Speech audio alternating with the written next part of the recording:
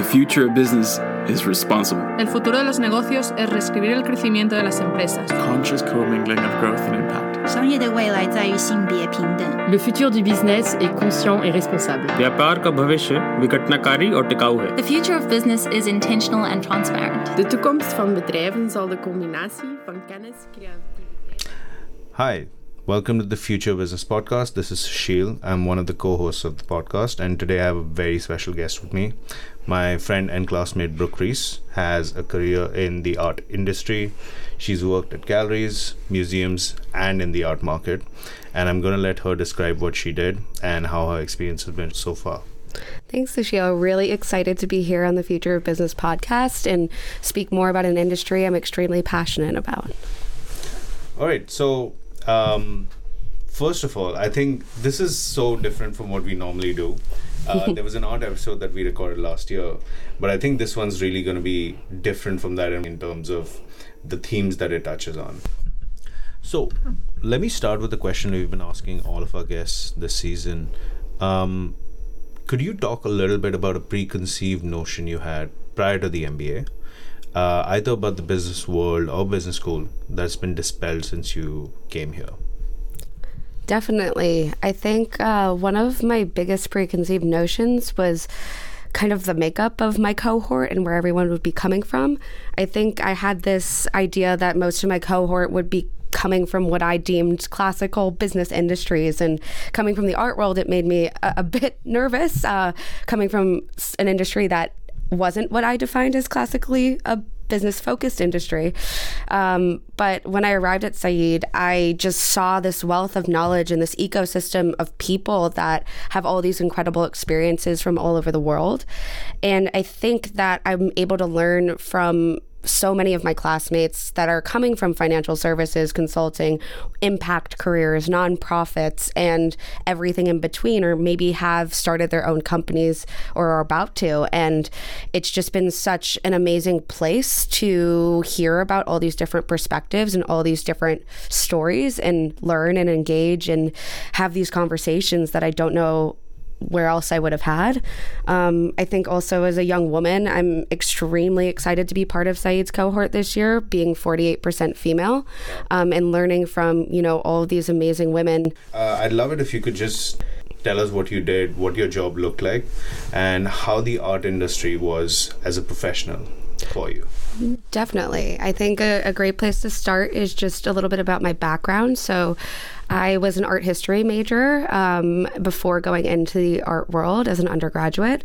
And during my time as an undergraduate, I had the pleasure of working at galleries and in a museum while at school, and interning at some auction houses. So I got kind of a wide breadth of experience across multiple big stakeholders in the market. And after graduating, I decided to go into auction because I felt like it was a great starting point for me to learn all the different parts of the art market and interact with a lot of the main players and stakeholders. So I was working at an auction house in New York. I had the pleasure of working for their high value sales in the contemporary space. So that was kind of anything that was transacted over $1 million, which seems like a pretty big number. Yeah, it is. And while I was there, I did a multitude of things, from looking at data to working with the art itself, logistics, legal, marketing, kind of everything that goes on behind the scenes of these very theatrical and incredible art auctions that you see online. And had a really interesting way of engaging with multiple parts of the market. Got it. That sounds super cool. But also, could you maybe give us a quick walkthrough of what the art market looks like? How does it work? Because it's fairly unique in the way it's set up, and the people that operate within that space, even the buyers and sellers, are fairly unique. So could you give us a sense of how that market works? Definitely. I think the art market can be divided into two primary places. So you have your primary market and secondary market. And within these ecosystems, you have galleries operating, collectors operating, curators, art dealers, art advisors, art critics, to name a few. I mean, also you have museums, auction houses, and artists. And there's all these interactions playing between all of these spaces and all of these different stakeholders, whether it's power dynamics, business dynamics, politics, economics. It's a really interesting market to be a part of because it's a market with a really unique asset that then you get to see all of these themes that we talk about in business school here play out. The primary market is kind of the first sale that is made. So it's that artist has made a work of art and that artist wants to sell the work of art to its first buyer. So when I think of the primary market, I think of galleries. A lot of artists will sell through galleries to their first buyer. And then the secondary market where I worked is mainly from that first buyer, maybe that second buyer, kind of other collectors selling to collectors. So art auctions basically have a collector coming to the auction house wanting to sell a work and the auction house brokering the deal to a new buyer. Interesting. You mentioned, as you were speaking, how the asset that's being dealt here or dealt with here is fairly unique. And I think you can't really DCF an art piece. So can you explain to us how an art piece is valued, what goes into it, and how do different factors play together to actually determine what an art piece gets sold at? Yeah, so when we look to value art, it's a mix of things. I mean, you can start to look at how we're learning how to value companies here at Said, but I think with art, you have a lot of unique factors that go into its valuation. There is a database, which most people outside of the art world don't realize, but there is a database with price history from the last 50 or so years, maybe a little less, and that's prices that where art has sold at auction. So that's publicly listed prices. Those are prices that aren't occurring, behind closed doors. So there's still a lot of transactions that aren't on that, but it's a great place to start when looking at valuation because a lot of specialists and collectors and other art market participants will go there and look for that work or similar works or works by the same artist and start to see what kind of level previous works have sold at, whether that's works of the same year, works of the same caliber, works that they kind of see as similar enough to the work they might be looking at. Another few things that a lot of specialists will look at is condition. So what kind of condition is the work in? Has it ever been damaged? Is there any kind of inconsistency with the paint? Has it ever been restored? There's all these kind of things that can happen to a work depending on how old it is. And so a lot of collectors and specialists like to make sure the condition of the work is sellable or in good condition in terms of what they're looking for. And that varies from artist to artist, from material, different kinds of media, but it's a thing it's really heavily looked at. I think another thing is just quality and freshness to the market. How unique is the work in the artist's overture? And has it ever been sold before at an auction house, in a gallery? How long ago was that? If a work was sold 1 or 2 years ago at auction, that might affect the value than if it's never been sold at auction. And again, I think there are a couple other factors are just honestly the aesthetic judgment. Will this work of art appeal to a commercial audience or to a set of potential collectors? What's its ownership history, or what we call provenance? And ownership history is just anything from when it's left that artist's hands to who's owned it today. If that ownership history has, a king or queen or a famous celebrity in it, will that affect the value? Probably. And so those kind of metrics that are intrinsic and can't necessarily be captured in data are things that people are thinking about.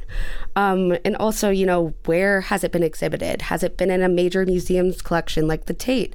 Or has it been, in a famous work of literature? Those are all things that specialists who are evaluating the works of art and collectors who are looking to maybe value the works of art themselves are looking at. So that's fascinating. Thanks for that. And you spoke briefly about the theatrical nature of auctions themselves. Could you talk a little bit about what working in that environment was like, and what did you learn from it? Yeah, historically, auctions have actually been around since 500 BC and art auctions since the Renaissance. So it's been something that's been happening, but maybe hasn't been at the forefront of everyone's mind. Yeah. But art auctions today are actually public events people don't realize, where anyone can come to an auction house, view works of art on sale, and decide whether or not they want to participate. So if you decide, let's say you walk into an auction house and you want to participate, you can register to bid in advance of the auction, and this kind of allows that auction house to complete any due diligence required and make sure that you as a registered bidder are all set to participate. Most major auctions happen in what we call English style, and so that's something we're actually learning about right here at Said in one of our classes, you might remember. But English style auctions are open to where participants compete and the highest bidder wins. And so each bidder is bidding higher and higher and higher amongst the competitors, and whoever's kind of left at the end is that winning bidder. Right. There's also multiple types of bidding. So at a typical auction, you could be bidding in person with a paddle. You could be bidding on the phone via specialists. So I've bid on the banks before where, I'm on the phone with a client and they're bidding through me for that auction. Or even now in our online world, you can bid online. You could also, I guess, register a bid in advance of a sale for a certain work, and it's what we call an absentee or commission bid. And that bid just kind of you're giving a level in advance of the sale, and that's what you want to bid, and you don't want to actively participate in the auction itself on the day. And I guess another thing about auctions is that when a work comes to auction, it's mostly due to the fact that something's occurred in the collector's life that's forced them to want to liquidate or adjust part of their collection. Sometimes it's due to their desire to invest in other works of art or kind of change where maybe the focus of their collection is. But most of the time, it's what we call due to the 3 Ds, death, debt, or divorce, which is, an interesting metric. But, unfortunately, those are things that plague the human experience and things that sometimes lead to collections being auctioned. Interesting. So I'd like to get into the actual crux of the episode. But before that, I'm just going to preface it by saying that in the discussion, we're going to discuss themes related to gender and art.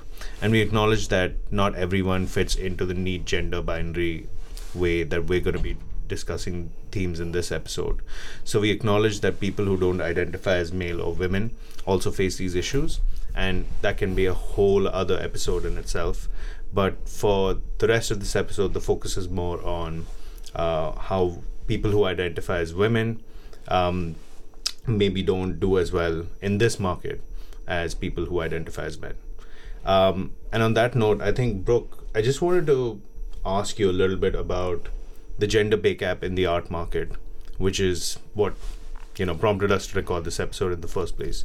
So could you give the listeners a sense of what is the scale of the problem, and more importantly, what is the problem itself?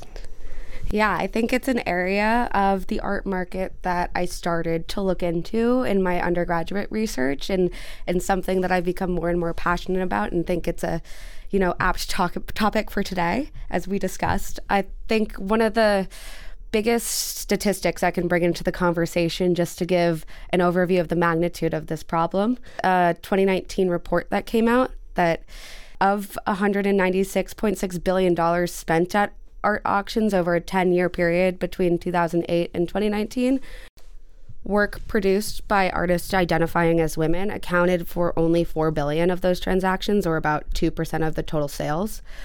I mean, that number in itself just, to me, shows that the art world still has a massive gender pay gap, and that artists identifying as women receive a fraction of the price compared to similar works by male artists sold at the market. The gender pay gap even increases exponentially as you enter into what we call blue chip art, an area I was working in auction, where works are selling for $40, $50, $60, $100 million. A classic example that's kind of been publicized in a few different online papers and has been kind of shown is that there was a work that sold by Leonardo da Vinci called Salvator Mundi, and it sold for $450 million. That is the highest price ever achieved for a work of art at auction, and Leonardo da Vinci identifies as a male artist. A comparable record for a female artist was less than 10% of that value, and it was Georgia O'Keeffe's work of art that sold for $44.4 million. And that just gives you a sense of kind of the drastic difference that masterworks are selling based on the gender of the artist. Helen Gurl's recent book, Women Can't Paint, actually detailed the fact that artist signatures on works of art play a key factor in value as well, and gender plays a role in it. So when men sign a work of art, it increases in value compared to a painting that's unsigned. So where the artist's name isn't on the canvas or on the corner of the paper. But when women sign a work of art, it actually is shown to decrease in value, which makes gender just another really, really interesting metric to look at within the market. Yeah, that's interesting. And, these art pieces that you discussed, they wouldn't be they're basically historical art in some sense. Do you see this trend carrying through into the contemporary art market? How is that different? Yeah, I mean, honestly, I think the trend still exists in the contemporary market. If you're looking in this arena for living artists or work that's selling at auction where the artists are still alive, you have Jeff Koons selling a piece of work for $91 million and Jenny Saville selling her work for $12.5 million. And that just is happening within the last 10 years. And so those are things and metrics that are still impacting the market today, and a large discrepancy between prices achieved for male and female artists. Yeah, and that sort of begs the question, right? Why is this happening? And I think we discussed this a little bit in the past in the classroom, but I know you'd like to deep dive into this particular aspect. Like, what do you think might be the causes behind this discrepancy? Is it cultural? Is it something else? Yeah, I think it's a mix of why the gender pay gap exists in any industry. But if you're looking at art specifically, and some of the research I've been able to do, you're looking at maybe subject matter or access to art schools and studios, and how that's existed over the last 400 or 500 years. I mean, back, in the Renaissance, women weren't allowed to study art in the same way that men were, due to indecency concerns and access to materials and access to expertise. And I think even that exists into the last century. And so while there may or may not have been women artists working, it wasn't as aptly historically documented is maybe how I would put it. And a lot of research is going into today to, finding these stories and bringing them into modern art historical discussion. Got it.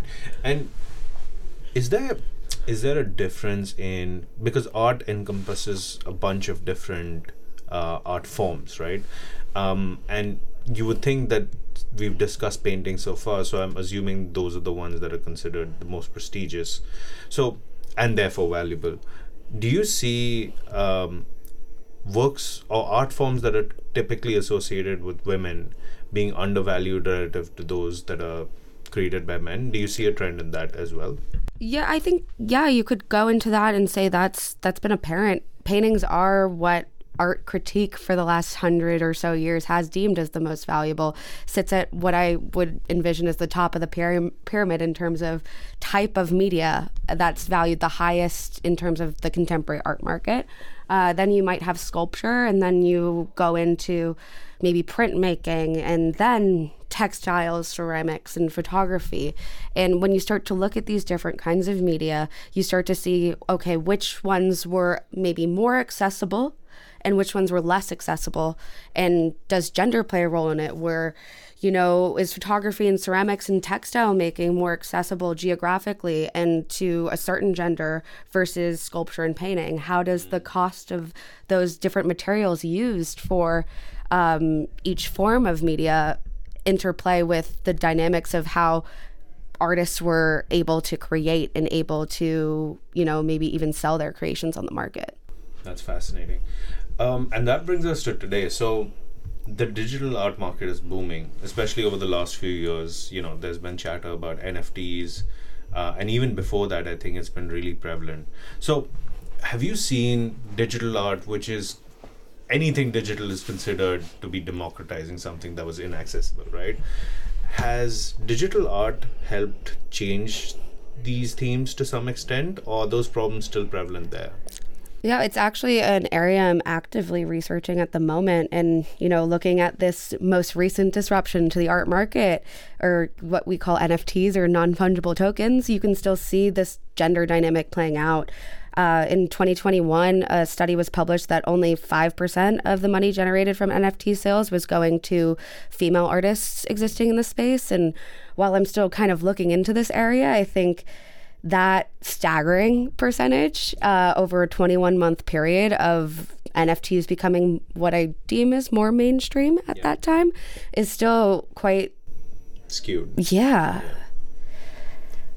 No, that's fascinating. And I think what that tells you is a little, it's not as much of an issue maybe of technology or accessibility anymore, but it's something more fundamental than that. But let's maybe talk about shifts in this particular issue, right? Are there any bright spots you've seen over the course of your research into how things are changing to the advantage of women? And what do you think the future of this particular issue is as a result of that? Yeah, I think there's been a lot more research and accessibility being put into this space and finding and figuring out what's been happening in art history. I think what a really interesting dynamic that just happened in 2022 is that we're seeing that artists under the age of 30, there's a larger proportion of female artists selling at auction than male artists. So what a recent report by an art market analytics firm just found was that these ultra contemporary women artists, I think 2/3 of the market in 2022 was captured by them, and that hasn't really happened before. So personally, I'm super interested to see how this plays out over the next 5, 10, 15 years and see if different generations and different generational tendencies in terms of how we think of gender and gender inequality will start to impact this marketplace. I think another interesting thing is that there's this book written by a famous art historian that's pretty much been read by everyone I know called The Story of Art. And in this book that's detailing the history of art, he mentions one female artist and it's 600 plus pages. So I'm currently reading this new book that just came out this year called The Story of Art Without Men, written by Kate Hessel. And it's a book that's in a direct response of this, best-selling art history book. And in its pages, it's all about women that have been in the art industry since the Renaissance. So it starts off with some famous women that even as an art historian I had never heard of, working in the 15, 16, 1700s to today. And it details their practices and how they were working and where they were working and what they were doing and the innovations that were going through their brushes and their sculpture and the different, materials that they were using. And I think it's a really great step in the right direction of combining this more comprehensive look at the history of art rather than a skewed view of it. So I'm really excited to see where future art historians take this and more research going into the area, and really excited to see where this goes. All right, awesome. And it sounds like with this particular theme, right? If you're an art historian that's trying to understand female artists historically, it's almost like detective work. Yep. We're trying to find out who these people were, what were their stories. And it's probably just going to take a while till you find out those stories, and maybe that does something to the value of the art that they've produced. Yeah, definitely. I think as we just get more and more information on artists and figure out, different art maybe that hasn't been accessible on the market, that might play into valuation metrics of the art market today. Because back to our conversation on value, we're looking at these data points that are captured in history. And if the data points and the data set is skewed in one direction, we're not going to be able to value things in a more equal way, in my opinion, of course. But I'm hoping hopefully I can have an impact in this space and we can get more data points on record and we can figure out, some of the work that hasn't been discovered. Yeah. And I think, just to put a bow on the subject, this was a fascinating discussion, and I'm sure the listeners have enjoyed it so far. But I wanted to ask you, since we are talking about the future, and this is the Future Business Podcast, what do you think the future of this particular theme will be in 100 years from now, so 21-23? How do you think things will be different? Well, I hope you have me back on the podcast then, so we can speak about it. But I think when we were talking about this earlier in this question, there's a quote that from one of my favorite female artists that comes to mind, Grace Hardigan, where she said that a woman and a man creating feel very much in the same way. And through a lot of my research, I tried to show that this was the case, and it almost went against what I was seeing in the marketplace, that, you know, maybe a woman and a man creating feel very much in the same way, but they weren't being valued in the same way. So I guess my hope for the future is that that is the case, and that we start to see that play out in the art market, and that I'm able to come back in 100 years and talk about all the innovative research and artists and things that we've found through deeper historical research, and have played into adding more data points to what's already known. I think also the super interesting developments in technology will play a huge part in the art market. And we briefly touched on NFTs, and there's other concepts of blockchain and generative AI. And while they're affecting other industries like art, I think that I'm really excited to see where those developments go. All right, great. So that's going to be a wrap on the episode. I hope you guys really enjoyed it. And a couple of things. So one, we'd love it if you guys could follow us on Spotify, Apple Music, wherever you guys get your podcasts. And the second thing is, we're always looking for new guests.